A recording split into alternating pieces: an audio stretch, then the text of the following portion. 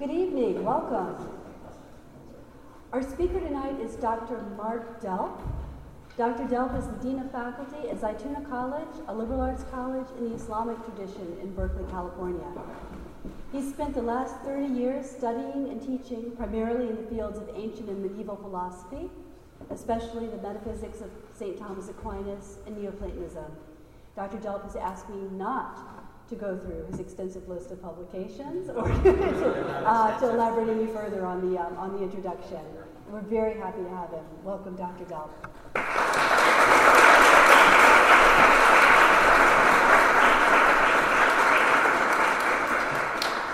Thank you very much, and thank you to everyone at St. John's College for getting me out here, asking me out here.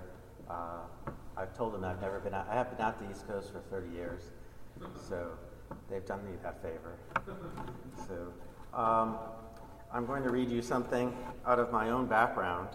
I'm going to stand away from the microphone because I think the hall has an acoustics sufficient actually to carry my voice. And if I stand too closely, you get puffs of percussive air. And so I would rather do this. So anybody who can't hear me, please let me know as I read my paper, and I'd be glad to speak up. Is it okay so far?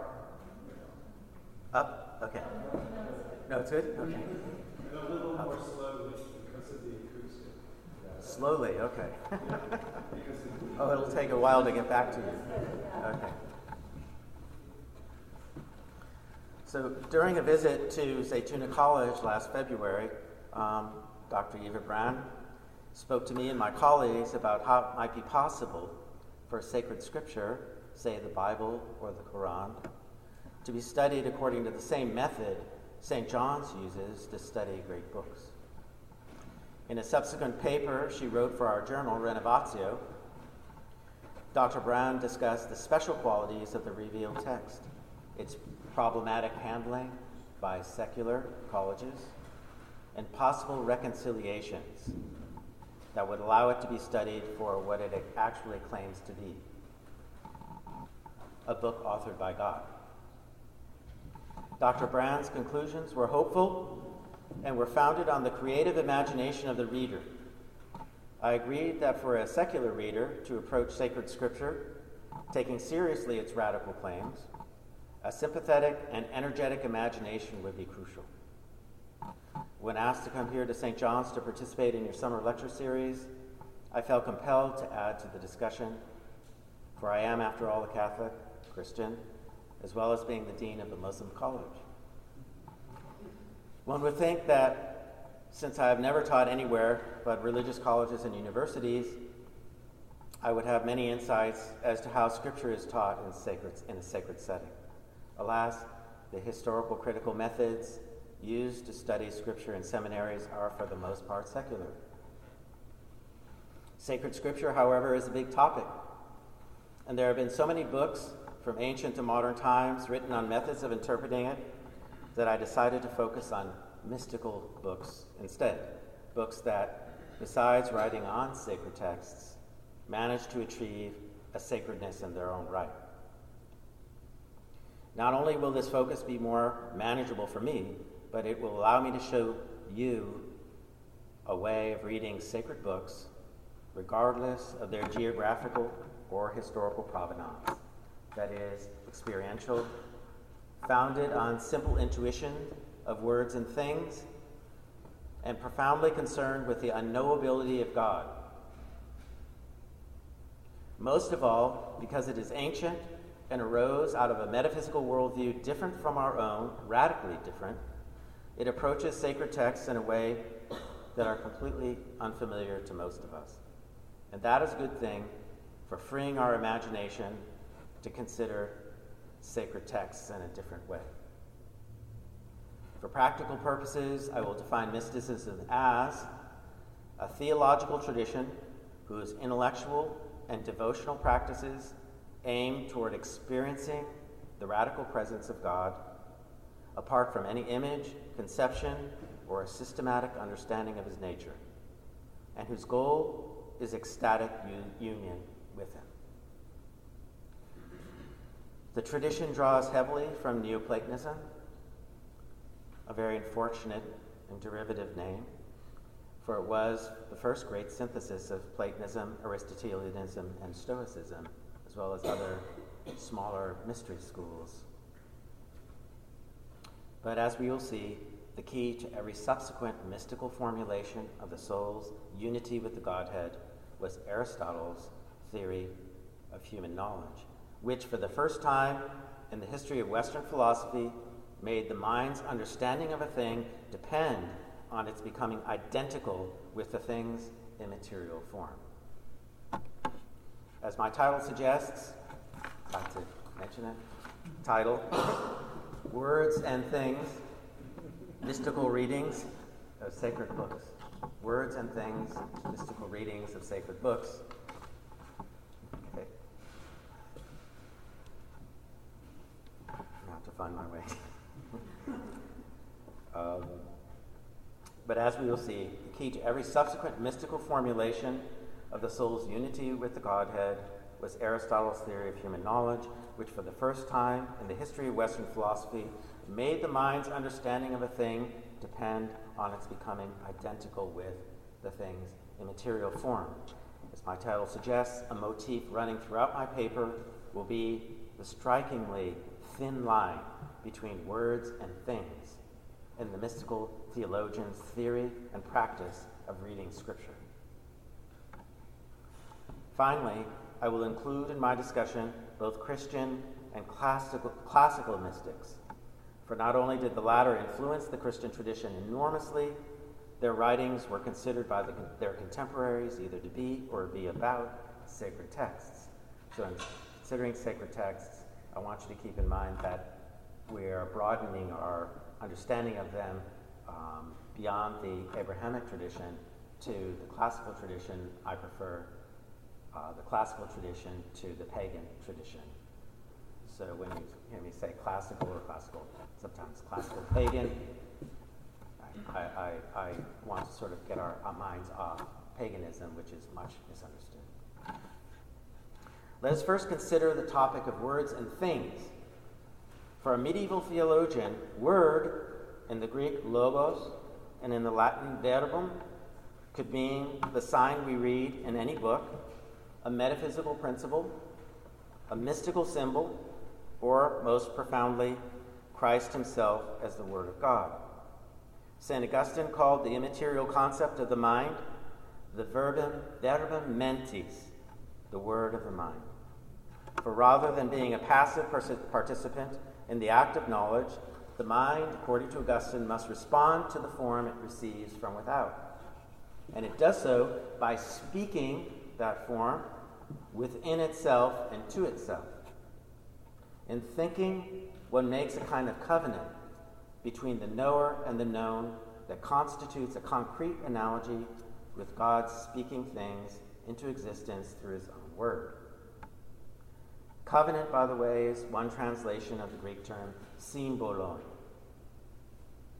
And it should be kept in mind when we come to analyze the nature of religious symbol, which we will see is the variously shaped seal forged in the spiritual imagination of the bond between ideas, words, and things. Augustine also believed that creatures were words spoken by God into existence through the Word, Christ, and that the Holy Spirit was the uncreated breath animating and preserving all things. It was as though God, through Christ and the Holy Spirit, was simultaneously writing and reading. In this connection, we should note that in antiquity, it was the exception to read books silently. Augustine tells of his teacher, St. Ambrose, sitting alone in church, silently reading a book. So absorbed was Ambrose in the reading that he did not notice the young Augustine's surprise that he wasn't speaking the words. Given their metaphysical understanding of the word, we might imagine that in those days it was common to regard the speaking reader as giving breath and life to the words of a book, thus making them a kind of higher sign one closer to the ideas they signify. The Eastern Church Father, St. Maximus the Confessor, went so far as to conceive of the divine word as unfolding like a great cosmic seed into a virtually infinite network of created words, which in turn would constitute the inner principles by which things themselves would unfold their specific natures. Quote, "From all eternity," says Maximus, "from all eternity, God contained within himself the pre-existing words, or logoi, of created beings. When, in his good will, he formed out of nothing the substance of the visible and invisible worlds, he did so on the basis of these words. A word of human beings likewise preceded their creation, and a word preceded the creation of everything that has received its being from God. In the wisdom of the Creator, individual things were created at the appropriate moment in time in a manner consistent with their words, and thus they received in themselves actual existence as beings." End quote. So what is the primary meaning of word? Are these usages merely metaphors? Whatever the answer may be, it is certain that for a traditional Christian, Christ is literally the Word of God, and that any ancient or medieval theologian would have considered the conventional words of everyday speech to be dim reflections of that primordial divine Logos. It is also important to remember that in Genesis 1, God's act of creation is explicitly described as an utterance. Quote, "And God said, 'Let there be light,' and there was light." Now, Augustine's exegesis of this passage is long and convoluted, but there is no doubt that he believed that the word God uttered in the beginning was Christ, the divine Logos. Light itself, then, came from a word. About 600 years later, St. Thomas Aquinas expanded Augustine's mystical theology by tracing the divine words of creation to divine thoughts, at once incorporating Aristotle's theory that words signify thoughts and transcending it by locating those thoughts in the mind of God. Quote, St. Thomas, "The knowledge of God is the measure of things, because it measures the essence and truth of things, for everything has truth of nature according to the degree in which it imitates the knowledge of God." As the great modern commentator on the works of Aquinas, Joseph Pieper, says, quote, "What does this signify? It signifies that things can be known by us because God has creatively thought them. As creatively thought by God, things have not only their own nature, but are creatively thought by God. Things also have a reality for us. Things have the power to reveal themselves to our minds because God has creatively thought them." And this was the way they thought back then. There's an interesting correlation between the traditional Christian notion of the verbum mentis, the word of the mind, and Aristotle's theory of how a word is generated. So now we're going to speak a little bit about Aristotle. As Augustine believed that in gaining knowledge about a thing, the mind gives birth to a word within itself, so Aristotle concluded that by the presence in the mind of a thing's Aristotle concluded that by the presence in the mind of a thing's immaterial form, the mind produces a concept. So again, by the presence of a thing, of the thing's immaterial form in the human mind, the mind produces a concept. Although he did not call it a logos, Aristotle nonetheless considered the concept as the offspring of the mind's union with a thing. Indeed, because he conceived of the intellect as a pure potency to be actualized by the forms of things. He went so far as to say that the mind literally becomes the thing in knowing it.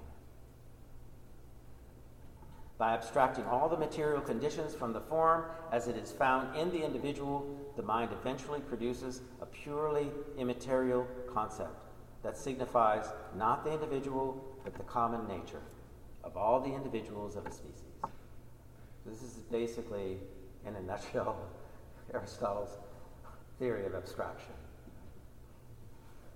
In any simple act of knowledge, the abstract form becomes the essential nature of a thing, impressed on the passive intellect like a seal on a featureless surface of wax.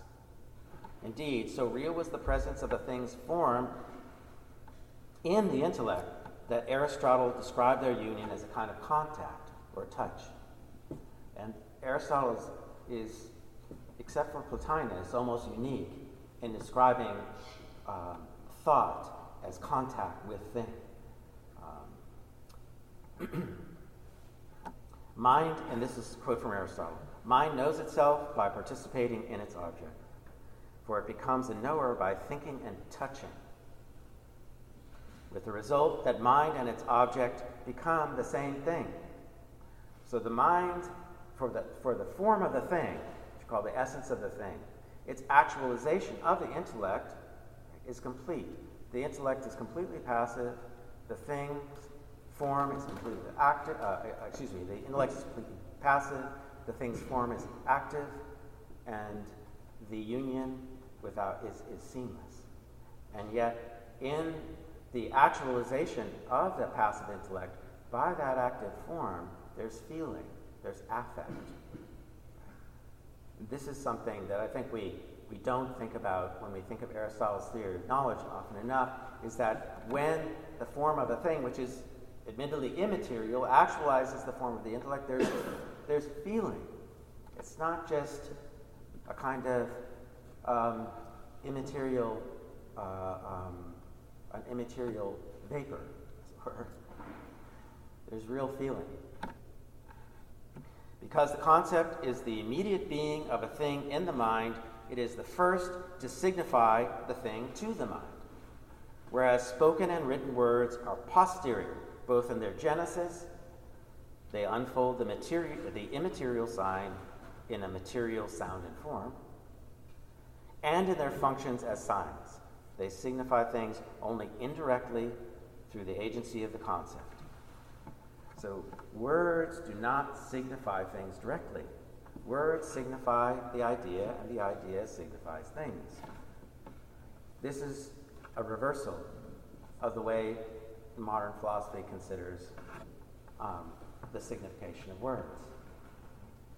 So if you can just try to imagine, your word does not signify a thing, according to Aristotle, or anyone in that metaphysical paradigm directly. It's the idea that does. And if the idea did not signify it, the word wouldn't signify it at all.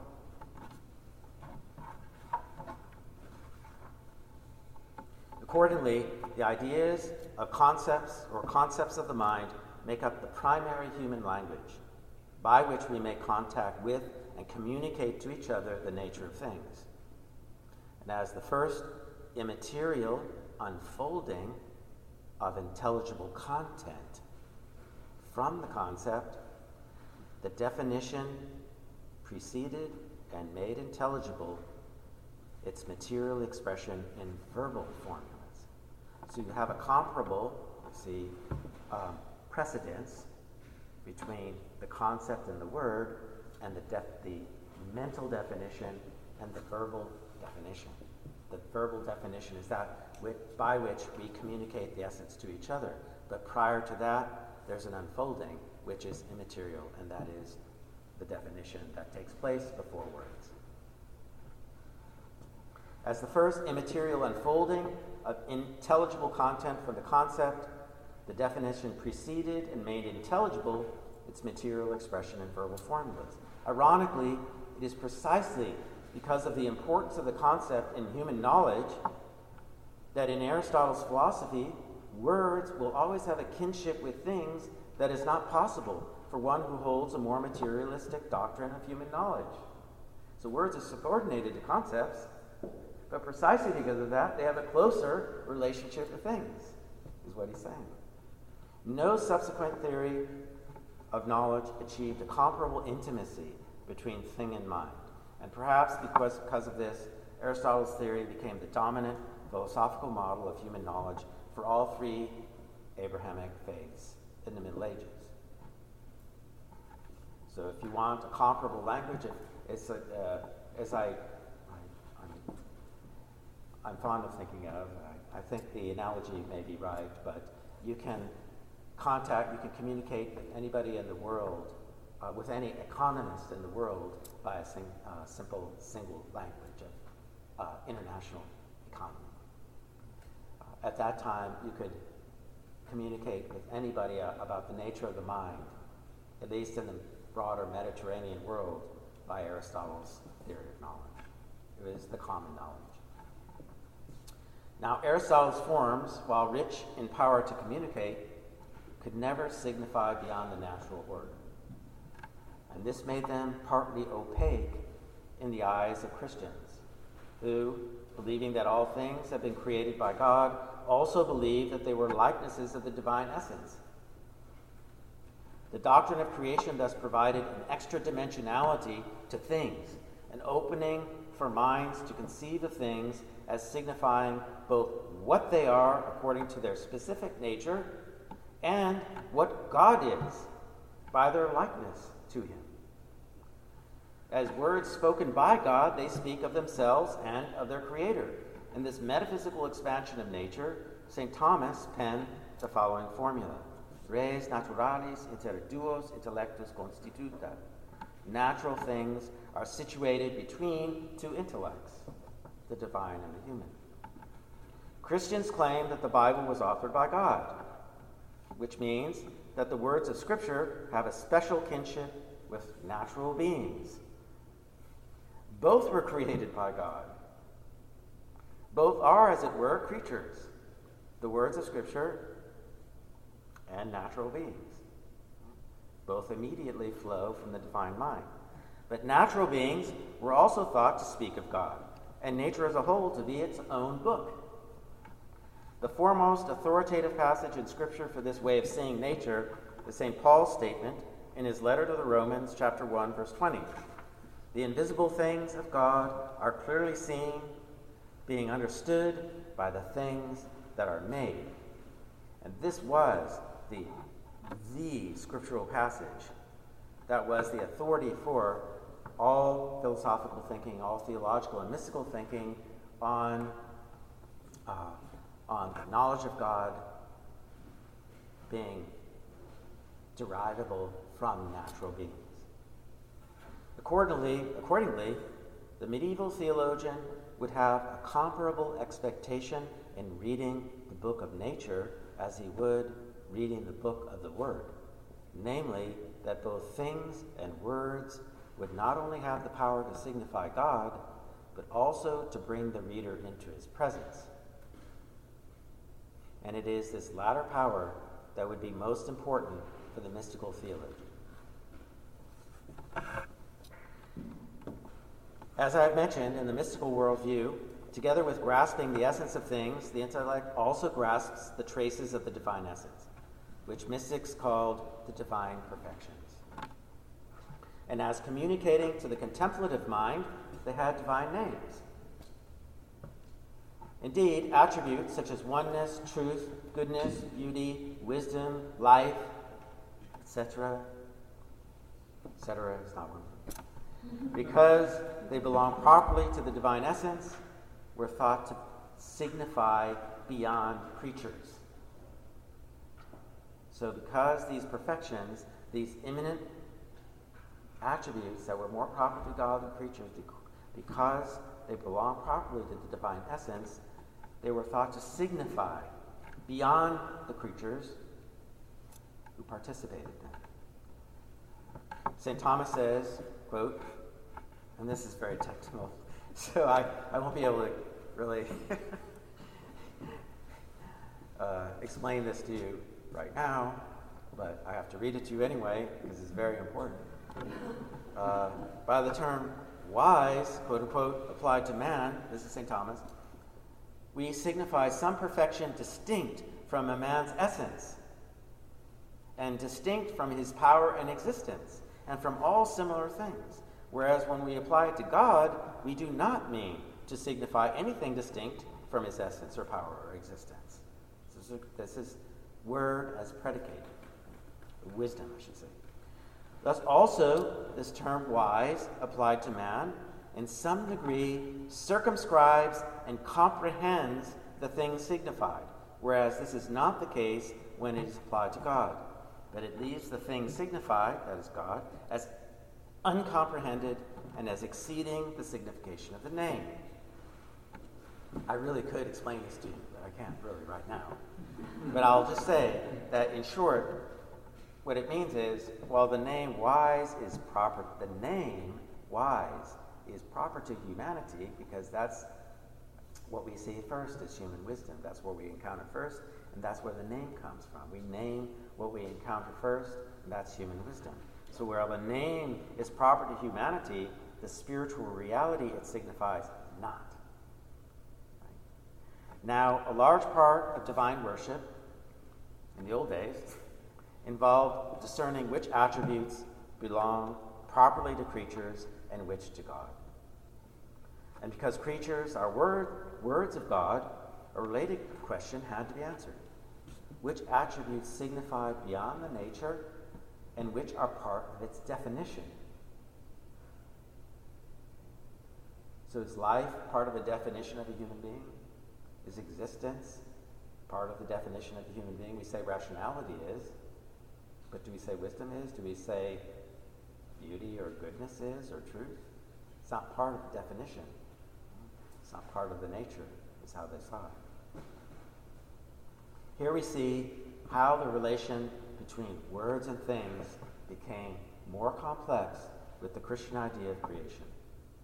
For concepts themselves must now signify not only things, but also their supernatural attributes.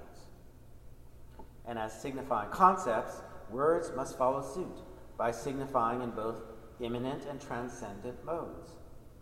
The latter of which, and this is very important, their signification as transcendent modes, that made them into sacred symbols. That transformed the word into a sacred symbol. Because the word no longer signified the nature qua nature, but the nature qua participant in divine perfections. And that could only happen with a belief in creation. In other ways, this intuitive discernment of divine perfections followed a similar pattern to Aristotle's process of abstraction. Only instead of stripping away the inessential attributes of things to arrive at their common nature, Aristotle's abstraction, the mystic first identified the divine perfections amid the natural attributes of things. So by this is really difficult. The most difficult thing to understand about this is both what perfections are and how they're arrived at. And so the mystic looked into things and discerned, either by grace or by desire, right, to find the source of his or her own being. The mystic discerned things, attributes about things that didn't belong to things, as according to their essence or what they were. They were actually things that they participated. So the mystic first identified those perfections, right? Amid all the attributes that actually belong to things, flesh, right? All the Aristotelian accidents. Remember, the 10 categories, we've got 9 accidents. Apart from all of those, right? And even the substance, something is left over, and this didn't exist in Aristotle's philosophy. That is, the ideals, which really actually are part of Aquinas' synthesis with Platonism. You've got ideas, is basically what I'm saying. So after identifying the divine perfections amid the natural attributes of things, they then proceeded to abstract the material conditions by which the perfection is manifest in the creature.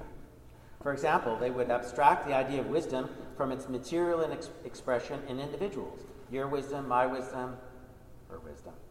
Seeing it as a gift of God rather than a quality following upon human nature. And then, by an act of the spiritual imagination, they would attempt simultaneously to magnify and intensify the perfection to catch a glimpse of how it might exist in its source, the divine essence. And this is basically the beginning of what mystics called anagogy, or the upward way, upliftment. It is not an exaggeration to say that most of the iconographies of ancient and medieval religions were created by mystical theologians who, entering into a state of rapture in the presence of a divine perfection, used their spiritual imagination to give it intelligible form as a sacred symbol. The entire panoply of forms signified by scriptural words were, in this picture, the immediate products of the inspired intuitions of scribes in a state of ecstatic communication with the author, God.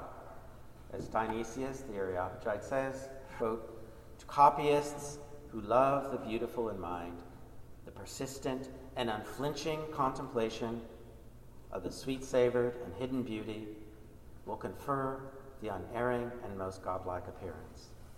Naturally, then, the divine copyists unflinchingly mold their own intellectual contemplation to the superessentially sweet and contemplated beauty of God."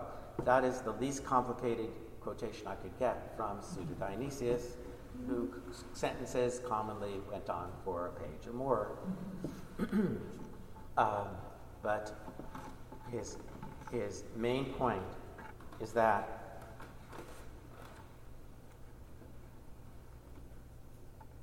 the product of union with the divine was created. Union with the divine, the ecstatic union with the divine, this intense affective experience was necessarily created. And so this is what I'm going to talk about now. So the perfections as a whole were conceived of as lights or illuminations in things. This is their biggest name, their most important name. The perfections were lights, for they had in common the power to illumine the intellect and turn it from the creature to the creator. And again, I quote Joseph Pieper, "Their brightness and radiance is infused in things from the creative mind of God, together with their essential being. It is this radiance and this alone that makes existing things perceptible to human knowledge." End quote. Like the Aristotelian concept, then, the immaterial perfection, once abstracted from its material trappings in the individual, made the mind identical with the thing. So we have another instance of identity between mind and thing. Only in this case, the thing was not the essential form, not the essence, but a trace of the divine presence in creation. Further, since every perfection was a light variously shaped, the contemplation of each perfection ultimately became the contemplation of light itself, which is the first unfolded attribute of God's transcendent goodness.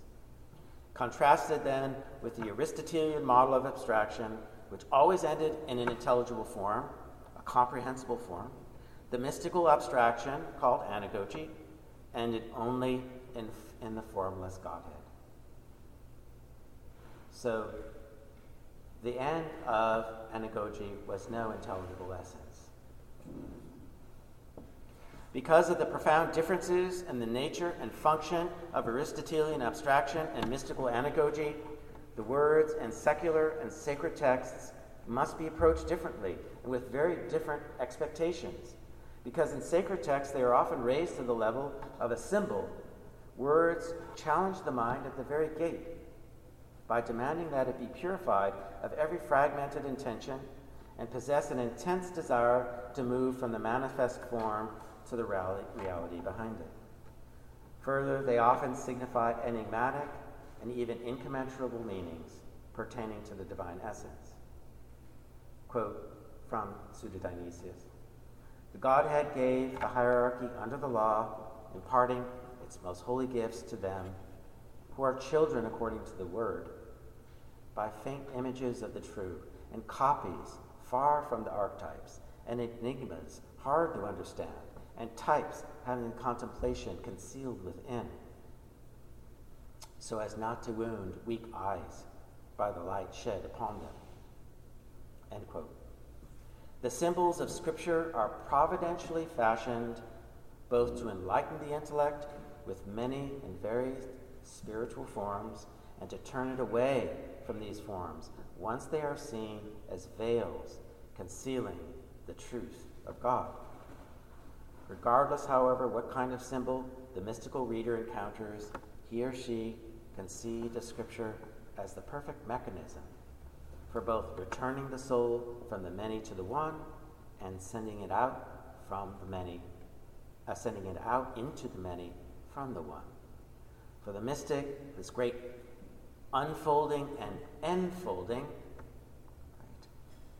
is experienced as an expansion and contraction of a mental discourse. Again, Pseudo-Dionysius. The discourse in descending from above to the lowest is widened in proportion to the measure of the descent. But now, in ascending from below to that which is above, it is contracted in proportion to the ascent. And after a complete ascent, it will become wholly voiceless and will be wholly united to the unutterable.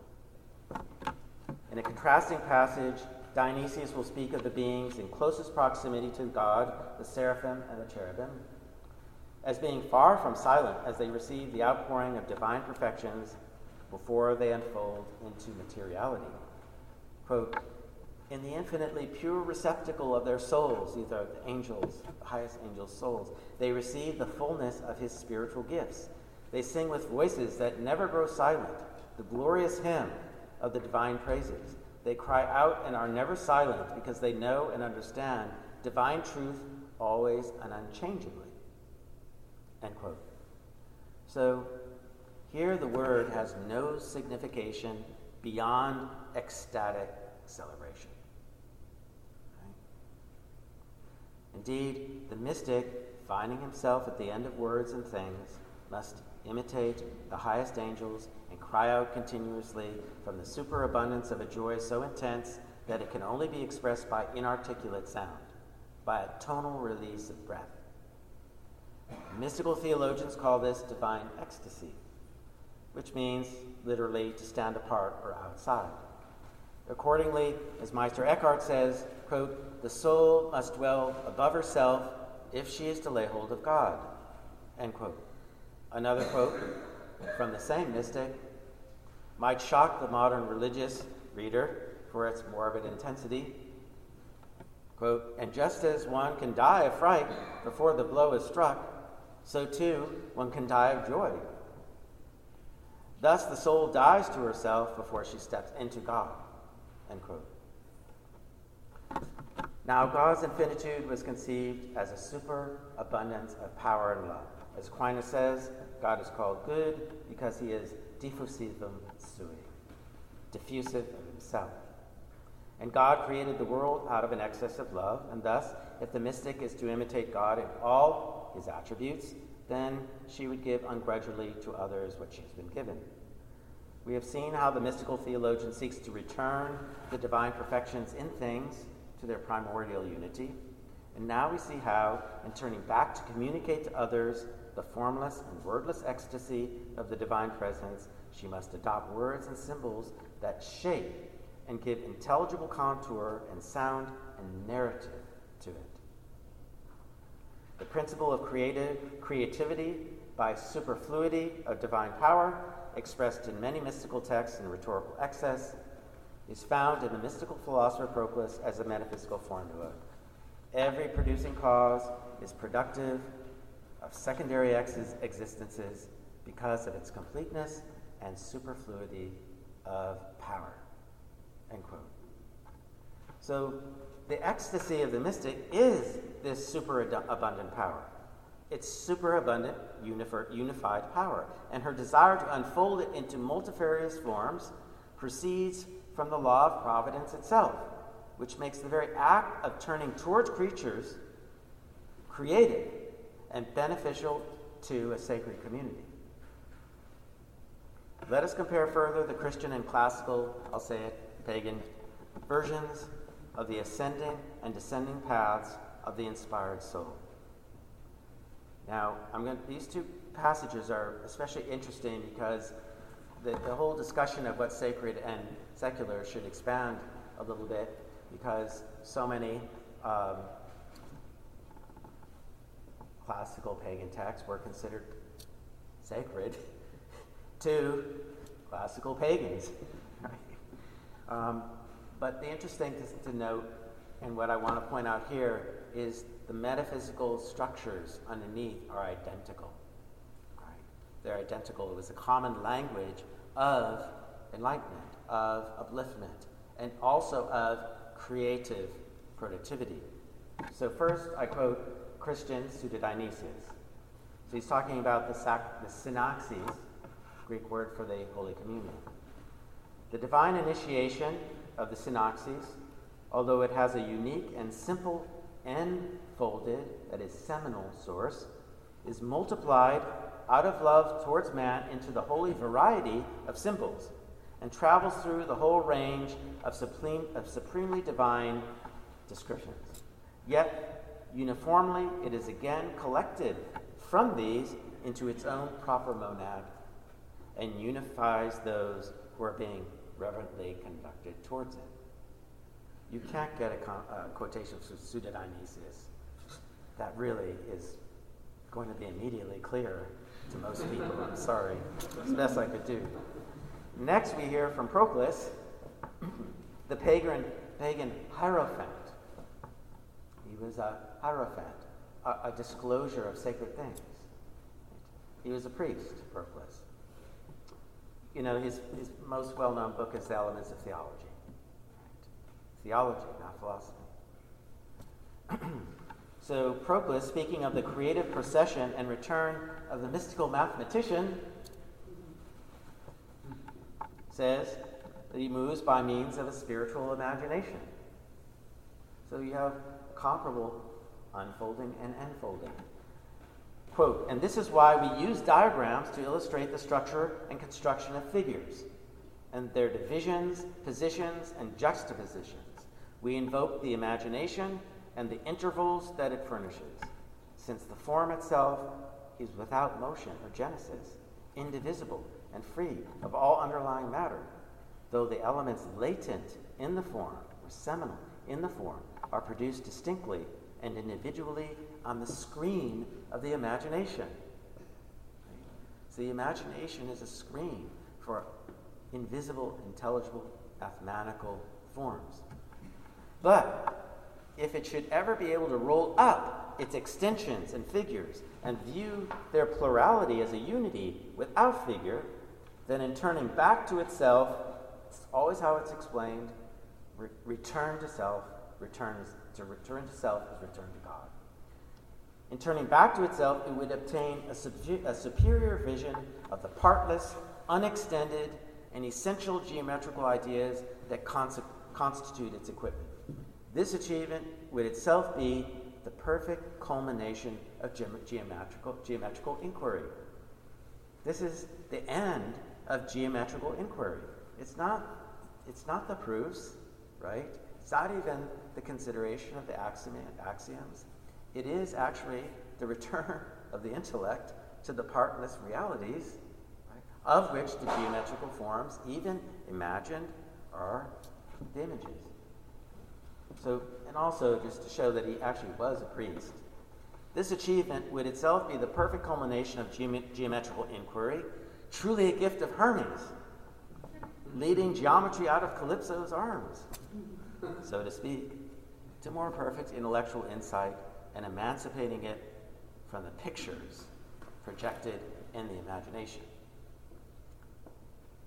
To sum up one thing, it's not the last thing I'm going to say, but close to the last, to sum up the differences between the Aristotelian and mystical paths of knowledge, we might say that the first phase of the mind's identity with a form, that of Aristotle's theory of abstraction, may be called cosmophony, the manifestation of the world, while the second, mystical phase of identity with the sacred symbol may be called theophany, the manifestation of God.